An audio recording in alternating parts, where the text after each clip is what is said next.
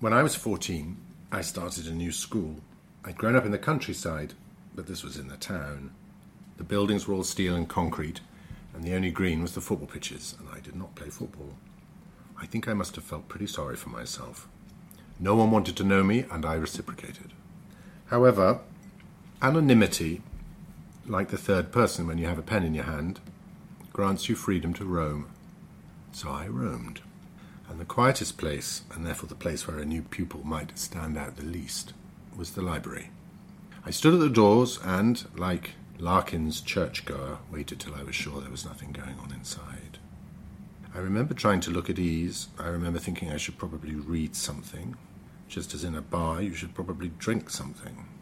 I wanted to be a scientist when I grew up, but that day I needed something stronger. I was so desperate I found myself in the poetry section. The name Wordsworth struck me as subliminal advertising, but I had to start somewhere. I flicked through the contents of his collected works like a menu in a foreign language and chanced, via the memory of a dull, rainy family holiday in Wales, on lines composed above Tintern Abbey. It seemed to be about someone returning.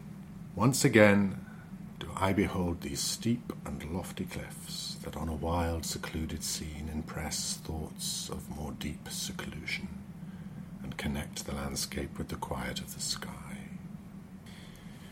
It was what I expected, a slightly antiquated evocation of landscape, back where he felt he belonged.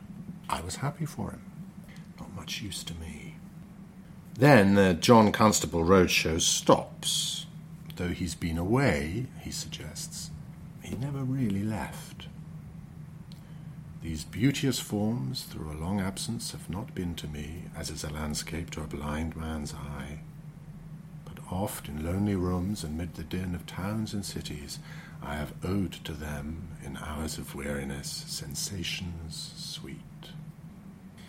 It's a simple message, but it was what I needed. I had assumed life was linear, that what was lost. But now in that rarely trodden aisle of the library, the simple conspiracy of writer and reader revealed itself to me. I felt what he felt, lifted up, dizzy with what through writing could be reclaimed.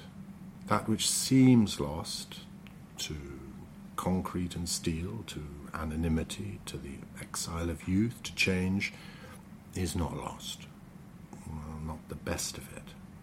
He goes on to describe the best teenage fix that no joint, no vodka and coke, no school disco crush could match, as, through memory, even the motion of our human blood, almost suspended, we are laid asleep in body and become a living soul.